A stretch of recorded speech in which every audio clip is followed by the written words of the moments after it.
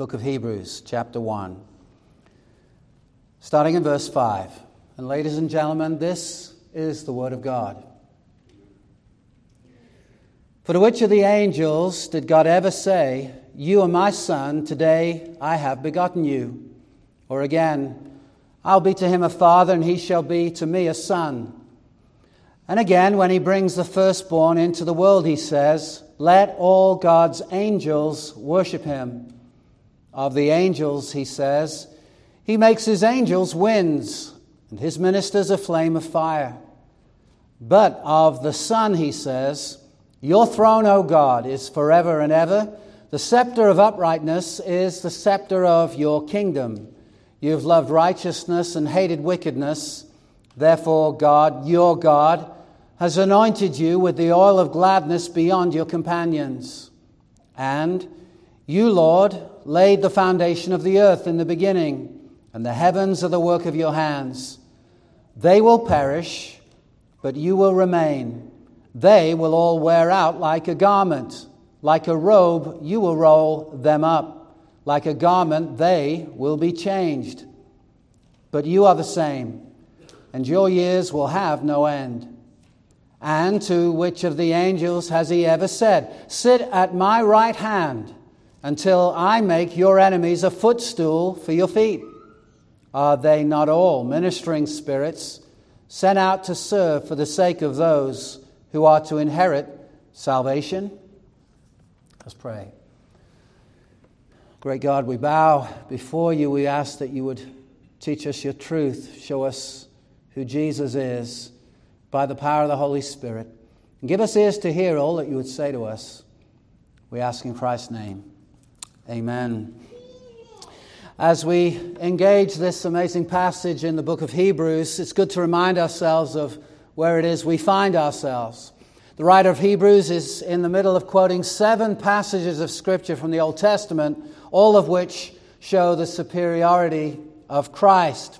His audience were obviously very familiar with the Old Testament.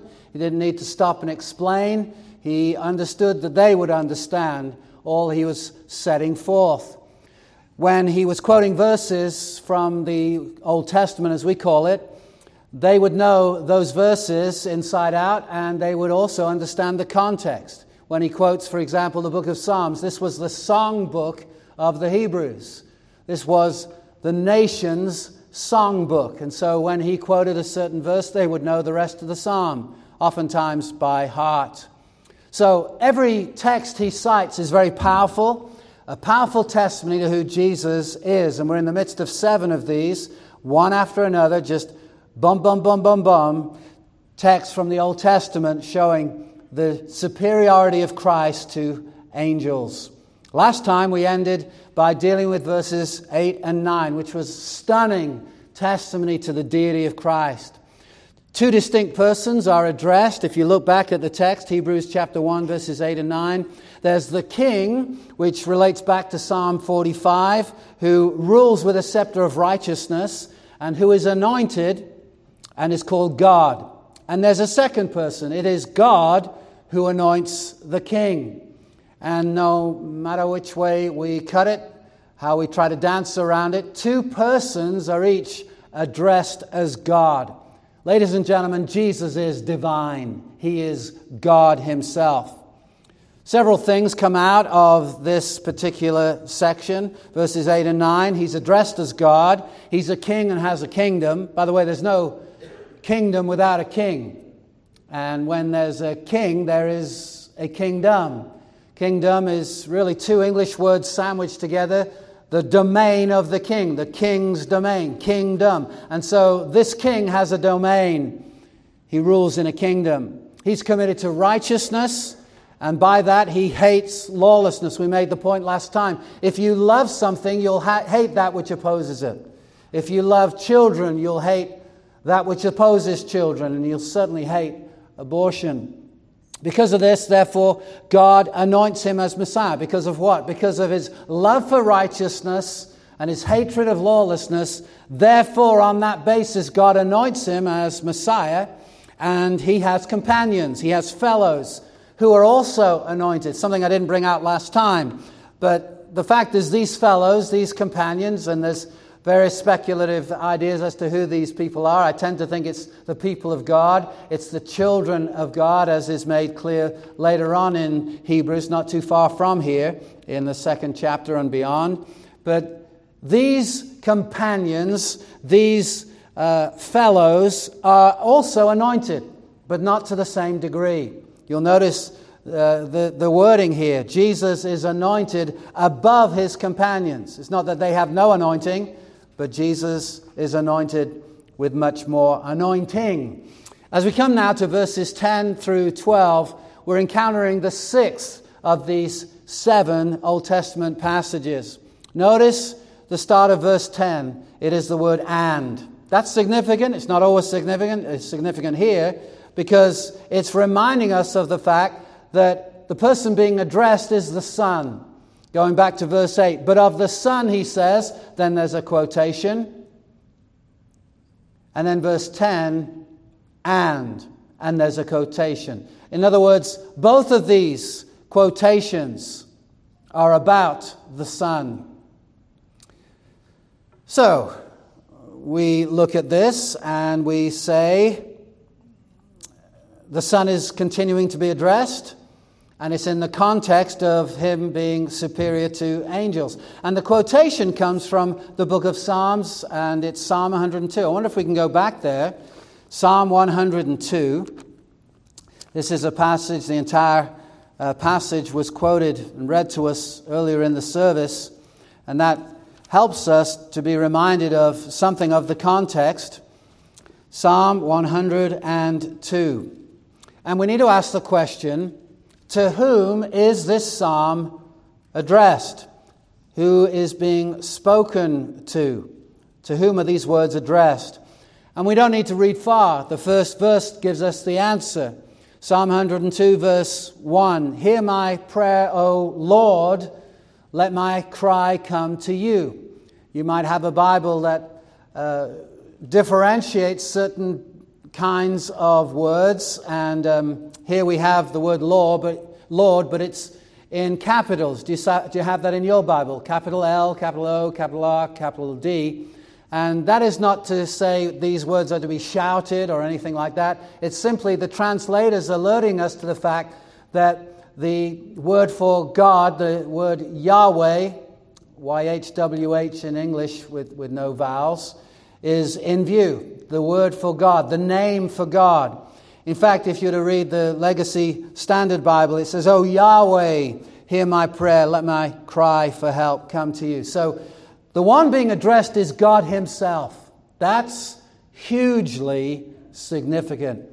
He's the one. Hear my prayer, Yahweh, the Lord, let my cry come to you.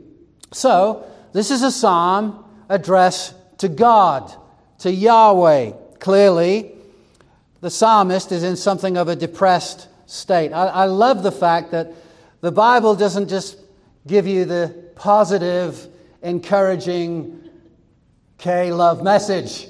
It gives you everything that's in the realm of the emotions. You read the book of Psalms, every gamut of the emotions is in view. In the Bible, it's okay to be depressed. Not to stay depressed, but to speak of your depression to God. God doesn't say, I'm going to not listen to this. Come back when you're in a better mood. No, you can spill your guts out literally to God. And that's what they do in the book of Psalms often. And that's not always where they end up, but most of the time they end up there and then contrast it when they look to God and see his deliverance. But sometimes you read through a psalm and there's no seeming deliverance. They stay in that depressed mood. Do you know there's an entire book of the Bible called Lamentations, which is not joy, joy, joy, joy. It's sadness, sadness, sadness, sadness. Tears, tears, tears. Sometimes we need to recognize the valley that we're in, not talking about the valley of the sun, the valley of life is a valley of tears. Heaven will not be a place of tears. And that's the contrast. But it's all right to be going through stuff and admit it. Some Christians, you get around them and you think, there's nothing real here. I know they're going through some stuff. And yet they won't alert you to that fact. Because they have this mistaken idea, you've got to be joyful always. No, you can rejoice always, but that doesn't mean you're getting it from your circumstance. You're getting joy from the Lord. The joy of the Lord is your strength, as Nehemiah puts it. So clearly the psalmist here is in something of a depressed state. You read verse 6, he says, I'm like a desert owl of the wilderness, like an owl of the waste places. I'm in a lonely place. I'm not in a place of abundance. I'm in a wilderness. I'm in a waste place. That's how I'm feeling. Obviously, poetic language is in view. Verse 8, all the day my enemies taunt me. Those who deride me use my name for a curse. I eat ashes like bread and mingle tears with my drink. Verse 10, my days are like an evening shadow. I wither away like grass. I read that and I'm encouraged. You know, you can be yourself before God. God actually would want us to be ourselves before Him because He knows everything. It's not like you're fooling Him if you say, Lord, I'm joyful, and you know you're not. Lord, I'm hurting. And that's okay.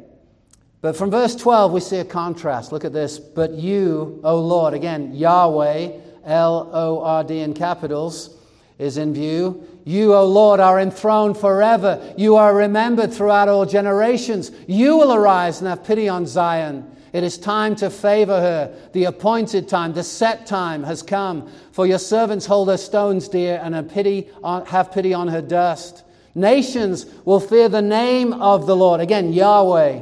And all the kings of the earth will fear your glory. For the Lord, that's Yahweh, builds up Zion. He appears in His glory. He regards the prayer of the destitute and does not despise their prayer. Let this be recorded for a generation to come, so that the people yet to be created may praise the Lord. Again, Yahweh is in view. That He looked down. Who looked down? Yahweh. From His holy height, from heaven, the Lord, Yahweh, looked at the earth to hear the groans of the prisoners, to set free those who were doomed to die, that they may declare in Zion the name of the Lord. You guessed it, Yahweh. And in Jerusalem, His praise. When people gather together in kingdoms to worship the Lord who? God Himself, Yahweh. He has broken my strength in mid-course. He has shortened my days. Oh, my God, I say, take me not away in the midst of my days. You whose years endure through all generations. Of old you laid the foundation of the earth, and the heavens are the work of your hands. Now this is where we get the quotation from the book of Hebrews. Of old you. Who's the you? Yahweh. You laid the foundation of the earth. How do we know that? The whole context. Yahweh, Yahweh, Yahweh. Who's the you? Yahweh. Of old you laid the foundation of the earth, and the heavens are the work of your hands. They will perish, but you will remain. And so what is taking place in the book of Hebrews is the contrast between everything in the visible realm and God Himself. Everything else will be rolled up. Everything else will be taken away, will not endure, but God Himself will. It's interesting, Jesus said, heaven and earth will pass away, but my word will never pass away. God is eternal, and so is His word, established in heaven forever. Clearly, what's in view is an attribute of God known as immutability.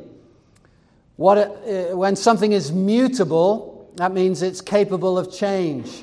To put the letters I am before it means the negation of all that follows. So immutability is not only the fact that something doesn't change, but is incapable of change. That's who our God is. He is immutable. Not only does He not change, He's incapable of changing. I mean, think about it. If this God is perfect, to change would mean that which He was before the change wasn't perfect. And He's always perfect. And He's always been perfect. He's never grown. He's never matured. He's never had information added to Him. He's known the end from the beginning. Not only that, He declares the end from the beginning. That's God. That's the God of the Bible, who not only says what will happen, but makes sure it does happen. And that's why we have things like prophecy in the Bible. Now, when it's prophesied that Jesus would be born not in Iraq or some other place, but in Bethlehem, is God taking a chance? Because there's a lot of human free will that could mess things up. Yeah, I mean, a lot could happen. People have this thing called free will, and God says, well, it's my best hope that it's this Bethlehem where the Savior will be born, because then I can prophesy it and talk about it hundreds of years in advance, and root with me, join with me, angels, let's pray this happens. No, it was declared because he declares the end from the beginning, because he's the Lord. He's the Alpha and the Omega. He's Lord of heaven and earth, Lord of time and space and eternity. So clearly what's in view in Psalm 102 is the immutability of God. Malachi 3:6 says this, I am the Lord, I change not. Remember that. I do not change. God does not age. God is not learning. Some people have the idea that God is learning as we go, and there was this thing called Noah's flood, and now he realizes that was kind of an overreaction, and he's learned from that, and that's why he's not doing that anymore, and because he's learned that, he's putting a rainbow in the sky. Perish the thought. Our God doesn't change. He was right to do it then. He would be right to do it now. He's chosen not to flood the earth. Didn't say he wouldn't destroy it with fire, but we're not going down with a flood. Why? Because of God's immutable promise. Praise the Lord. His immutable promise comes out of his immutable character. Praise the Lord. He's not subject to aging. He's not changing over time. Here's the point. You ready? Everything else is. Everything else in the created order is subject to change. When you're going on a flight, you're told that your departure time is 2:28 in the afternoon, but then you're told that is subject to change.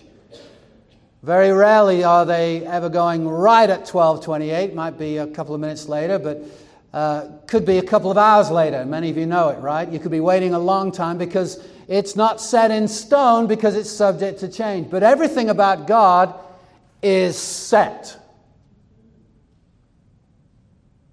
forever. Am I making a point? I can't stand forever. It would be a bad illustration. There it is. Now, as we read through this text, it talks of all creation and even the heavens being the work of God's hands, Yahweh. They will perish. That's heaven and earth. But you will remain. They will all wear out. This is Psalm 102, verse 26.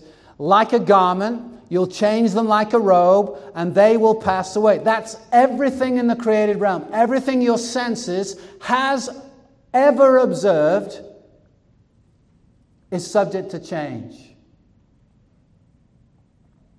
Verse 27, but you are the same, and your years have no end.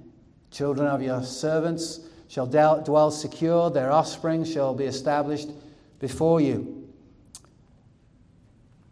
Immutability is only true of the one true God. Everything else is changeable.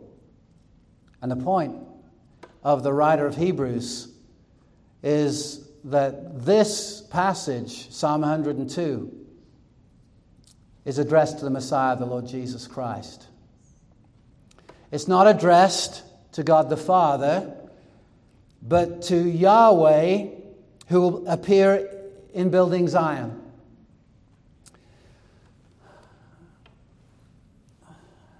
I can stumble over that statement. I can say it well. I could be somewhere in between. It's not about how well I present this. This is about the truth I'm presenting. Do you grasp what I just said? This is addressed to Jesus, according to Hebrews. This is God who created everything and will not change. And guess where we find that familiar text? Jesus Christ, the same, yesterday, today, and forever. It's not the Gospel of Mark, it's not Isaiah, it's not Philippians, it's Hebrews. The writer of Hebrews, chapter 13, verse 8, Jesus Christ, the same, yesterday, today, and forever. He's making the same exact point. We've got to get this. Jesus is God. He doesn't change. This is not talking about the actions of Jesus. This is talking about the character of Jesus, the nature of Jesus. He's unchanging. I'm not sure that Jesus had the same exact breakfast every day. We're not told. And if he changed from one thing to the next, that's not talking about the nature of Jesus. This is talking about his nature. In his nature, he's unchanging, he's immutable. He doesn't undergo change. So, are you getting the big picture? Hebrews writer is telling us Jesus is Yahweh. He's the one true God, immutable. Psalm 102 is about Yahweh. And in quoting Psalm 102 and applying it to Jesus, he's making a declaration. Jesus is God. Jesus is Yahweh. And this is just one of the many quotations that affirm the deity of Christ in this passage alone. He's already been declared to be the creator of all things earlier in this chapter, Hebrews 1. So this is no misspeak. In citing Psalm 102 in this way, we're left in no doubt as to how the author of Hebrews viewed Jesus. Let me put it this way, ladies and gentlemen. When Jesus is identified as Yahweh, it spells the death knell to all cults. You know that word death knell? 2 words, death knell. It means the tolling of a bell to mark someone's death. It's all over. Come out of the cults. Jesus is God. This is not new. Isaiah 6, you remember Isaiah saw the Lord. He saw Yahweh on the throne, high and lifted up. And in John chapter 12, verse 41, John's commentary on that is the one Isaiah saw, Yahweh on the throne, is Jesus. He saw his glory. Seeing the big picture, do you see now how everything fits together in Hebrews 1? There's nothing to go back to, and that's the message of Hebrews. It's stunning. When the disciples of Christ in the first century were under heavy persecution, some faced martyrdom. It did not look like Jesus was on the throne, but he's on the throne, and that's the recognition Hebrews writer wants us to understand. He's on the throne, not the emperor, not the emperor, not the emperor. He might be saying, you've got to bow and say, Caesar is Lord, but we're not going to do it. Jesus is Lord. There's nothing to go back to. I hope you're sufficiently stirred by that, because we've had a week's break between the last verses, but if you can get the context, it's one after another, after another, after another. Jesus is divine. Let all the angels of God worship him. And if he isn't God, God himself will be guilty of sin, ordering all angels to worship him. Jesus isn't an angel. He's superior to angels. All angels are to worship him. And if he isn't God, that's blasphemy and idolatry. And that's just the verses before. But in verses 10 and 11 and 12, we've seen some amazing things. And then the writer of Hebrews, if we go back to Hebrews 11, he isn't done. He isn't finished. He's got a 7th scripture to go to from the Old Testament. What the Jews would call the Tanakh, the Old Testament as we call it. Hebrews chapter 1. Look with me. Verse 13. And to which of the angels has he ever said? It's a rhetorical question, not unlike those that have gone before. When God asks a question, it's not because he doesn't know the answer. He's making a statement by the question. And the question is not answered because it's obvious. God doesn't say this to any angel. No angels ever had this kind of God-talk conversation. To which of the angels has he ever said, sit at my right hand until I make your enemies a footstool for your feet? Notice it's a question. To which of the angels has he ever said? Now the obvious answer is, he's never said that to any angel. This verse is an amazing verse. It's quoted in all the synoptic gospels, as we call them, Matthew, Mark, and Luke. Optic, which means to see, S-Y-N, sin, which means with. So it's together with view. There's oftentimes an understanding that Matthew, Mark, and Luke are seeing Jesus from the same point of view, and John comes along, very, very different, and although complementary to the others, has his own view. From, if you can picture in human language, they're looking from the left side, seeing something about Christ. He's looking from the right side, no contradiction. He's just seeing some amazing things about Jesus that others don't pick up on. But this verse is quoted in Matthew, Mark, and Luke, and also by Peter in the Acts chapter 2 sermon, verses 34 and 35. In fact, this verse is the most quoted verse of the Old Testament in the New Testament. I think close behind it is Habakkuk chapter 2, verse 4. The just shall live by faith, repeated in the New Testament in Romans 1:17, Galatians 3:11, Hebrews chapter 10, verse 38. The just shall live by faith, but this is more than that. That's close, but this is the most quoted verse of the Old Testament in the New Testament. And all would agree that Psalm 110 is a reference to the Messiah. Let's go back there because that's what we're reading. Psalm 110.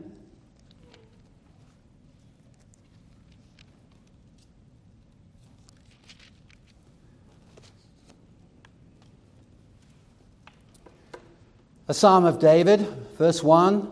The Lord, that's Yahweh, says to my Lord, sit at my right hand until I make your enemies your footstool. The Lord sends forth from Zion your mighty scepter, rule in the midst of your enemies. Now, what's interesting to me, hopefully to you too, is that Jesus confronts the Pharisees with this exact verse. Turn in your Bibles now to Matthew chapter 22.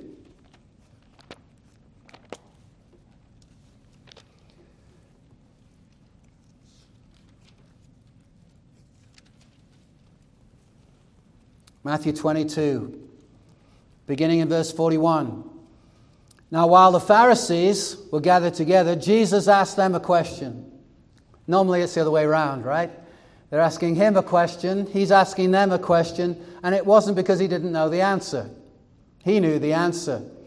Saying, what do you think about the Christ? Now, in this context, it would be better to understand he's talking about the Messiah. Christ is the English way of talking about the Messiah.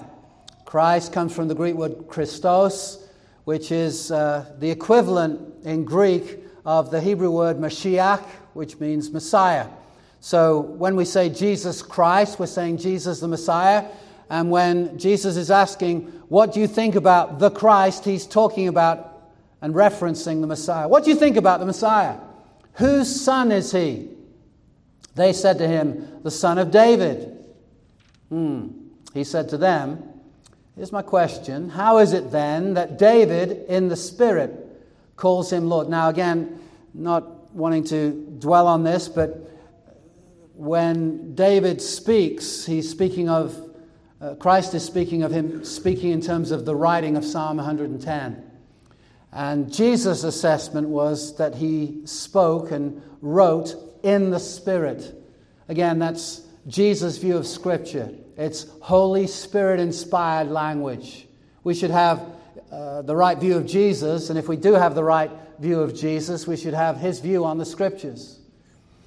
So he speaks in the Spirit. He said to them, how is it that David in the Spirit calls him Lord, saying, the Lord said to my Lord. Where's he quoting? Psalm 110, verse 1. Sit at my right hand until I put your enemies under your feet. Question. And there's this second part to the question. If then David calls him Lord, how is he his son? Notice, Psalm 110, the Lord says to my Lord.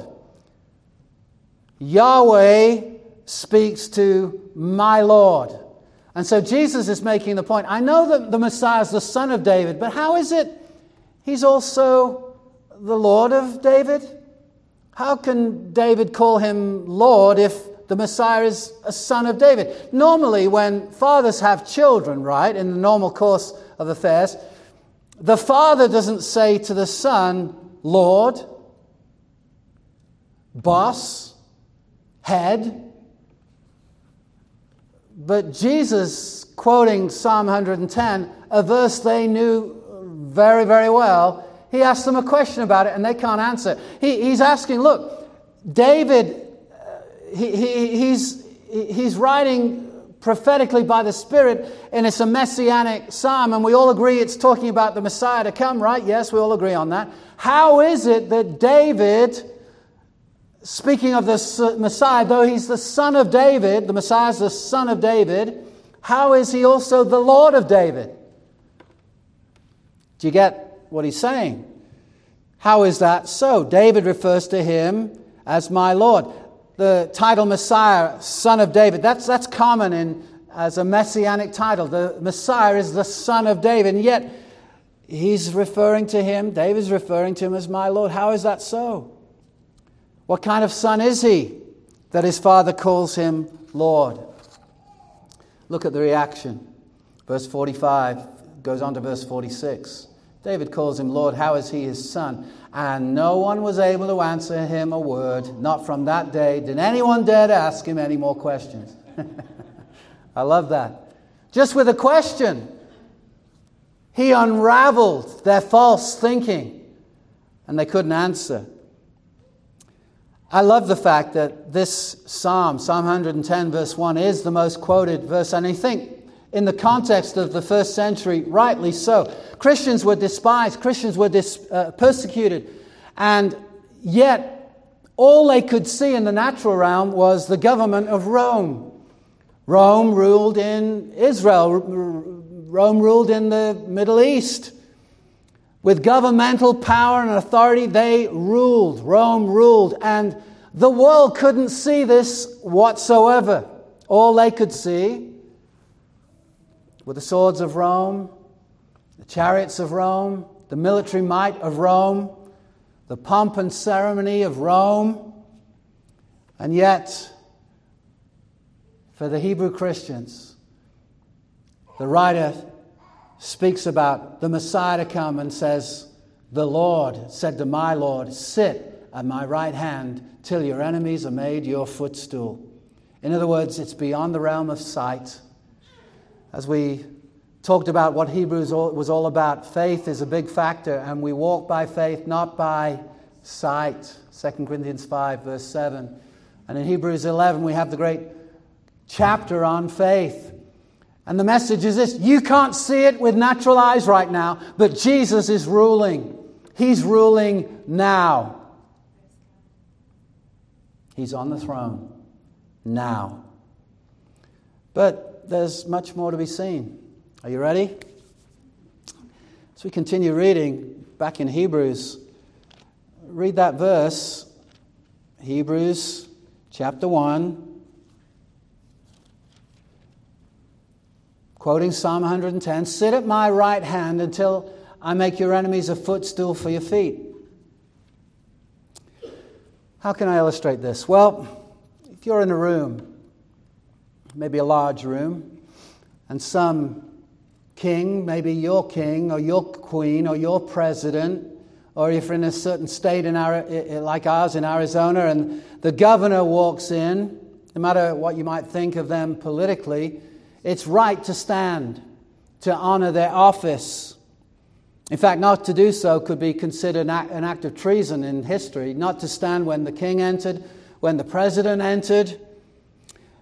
Well, think about this. This one that's addressed here is in the immediate presence of God.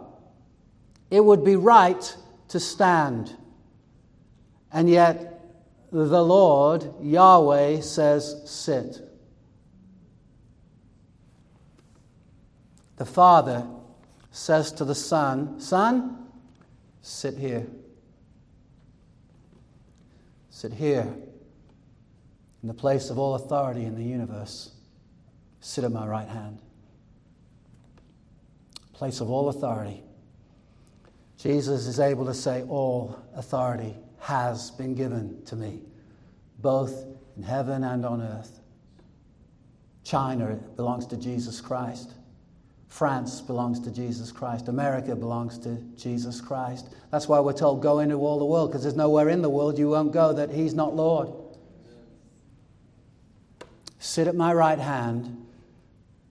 You don't need to stand, son. No, sit. Sit. Sit. And your enemies will be made a footstool for your feet.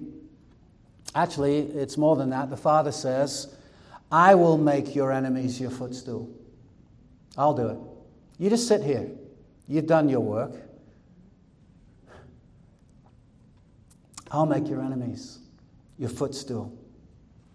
This goes back to the ancient world, centuries before the time of Christ, when a king was defeated. He would be made to be in subjection to the conquering king. And in a ceremony where all would see, usually in the capital, the defeated king would come onto the platform, and the king, who's the victorious king, would be sitting in a chair, and the defeated king would be made to bow before him. And symbolically, although it happened literally, there was a symbol involved, literally what happened, the defeated king would fall on his face before the victorious king, and the conquering king would put his feet on the neck of the defeated king, showing to everybody, this one is a defeated foe forever. There's no rebellion, there's no quelling, there's no uprising ever going to take place. This one is under my rule. If he lives, it's because I say he lives. Sometimes what happened would be his head would be chopped off, and that would be part of the ceremony. But sometimes he let the one live. But everyone knew this defeated king is defeated forever. That's what everybody would know when this was spoken in the book of Psalms. And it's what would be known in the book of Hebrews when it's addressed here. The Father says, actually, son, you sit here. I'll make your enemies your footstool.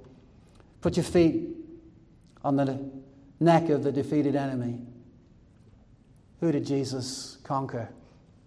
He conquered Satan. He conquered death. He conquered sin. He conquered the curse. He conquered all rebellion. He conquered. There's going to be no rebellion left. Jesus is victorious. In Latin, Christus Victor. Goes back to Genesis 3:15. The serpent would strike the heel of the seed to come, but the seed to come would crush his head. Christ victorious. The first promise of redemption in the entire Scriptures, Genesis 3:15, fulfilled in a scripture like Psalm 110, verse 1. Son, sit here in the place of all authority until I subdue all your enemies.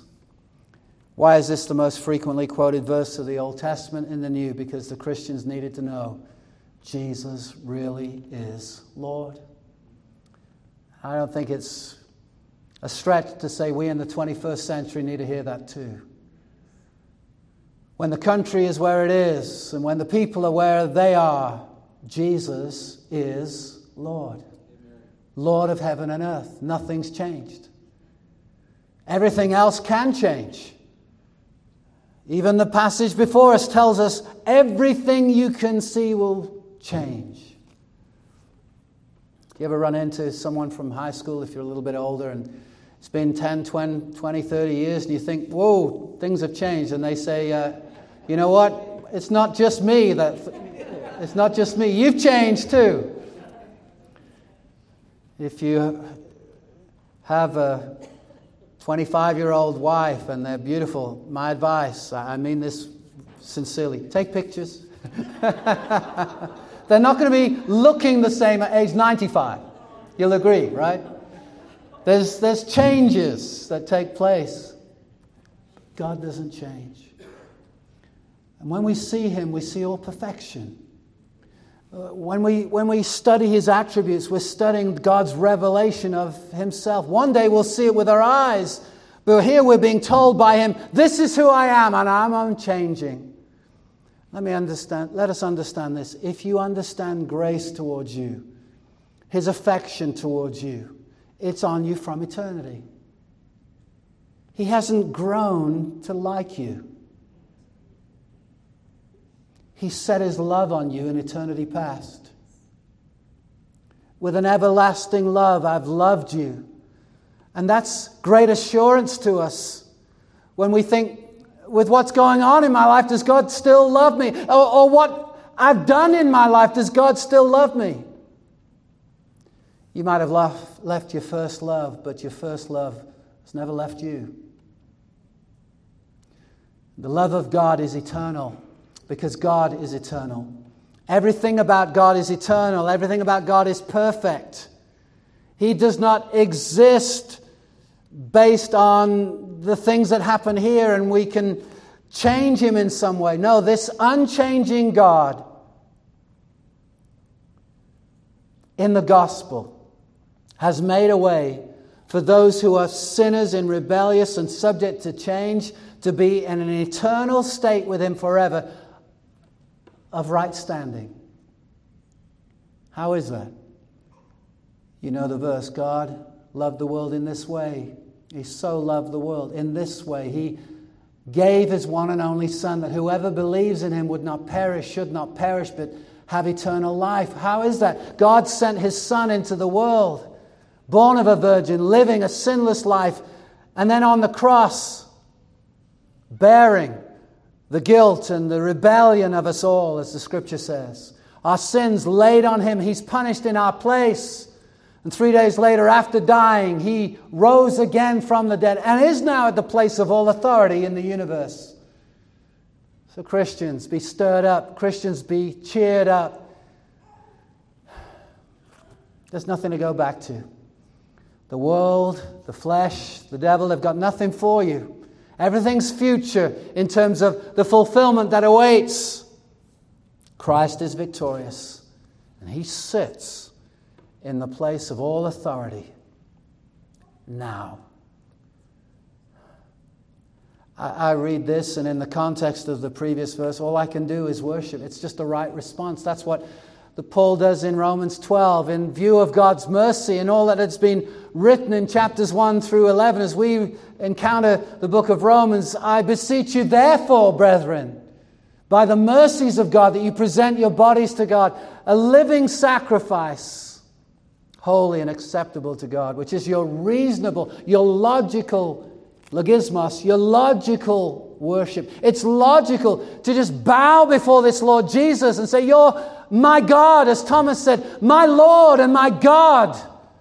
Why? This one made heaven and earth, and everything is coming to Him. He's the heir of all things, by whom also He made the world. This one is worshipped by angels, and one day everyone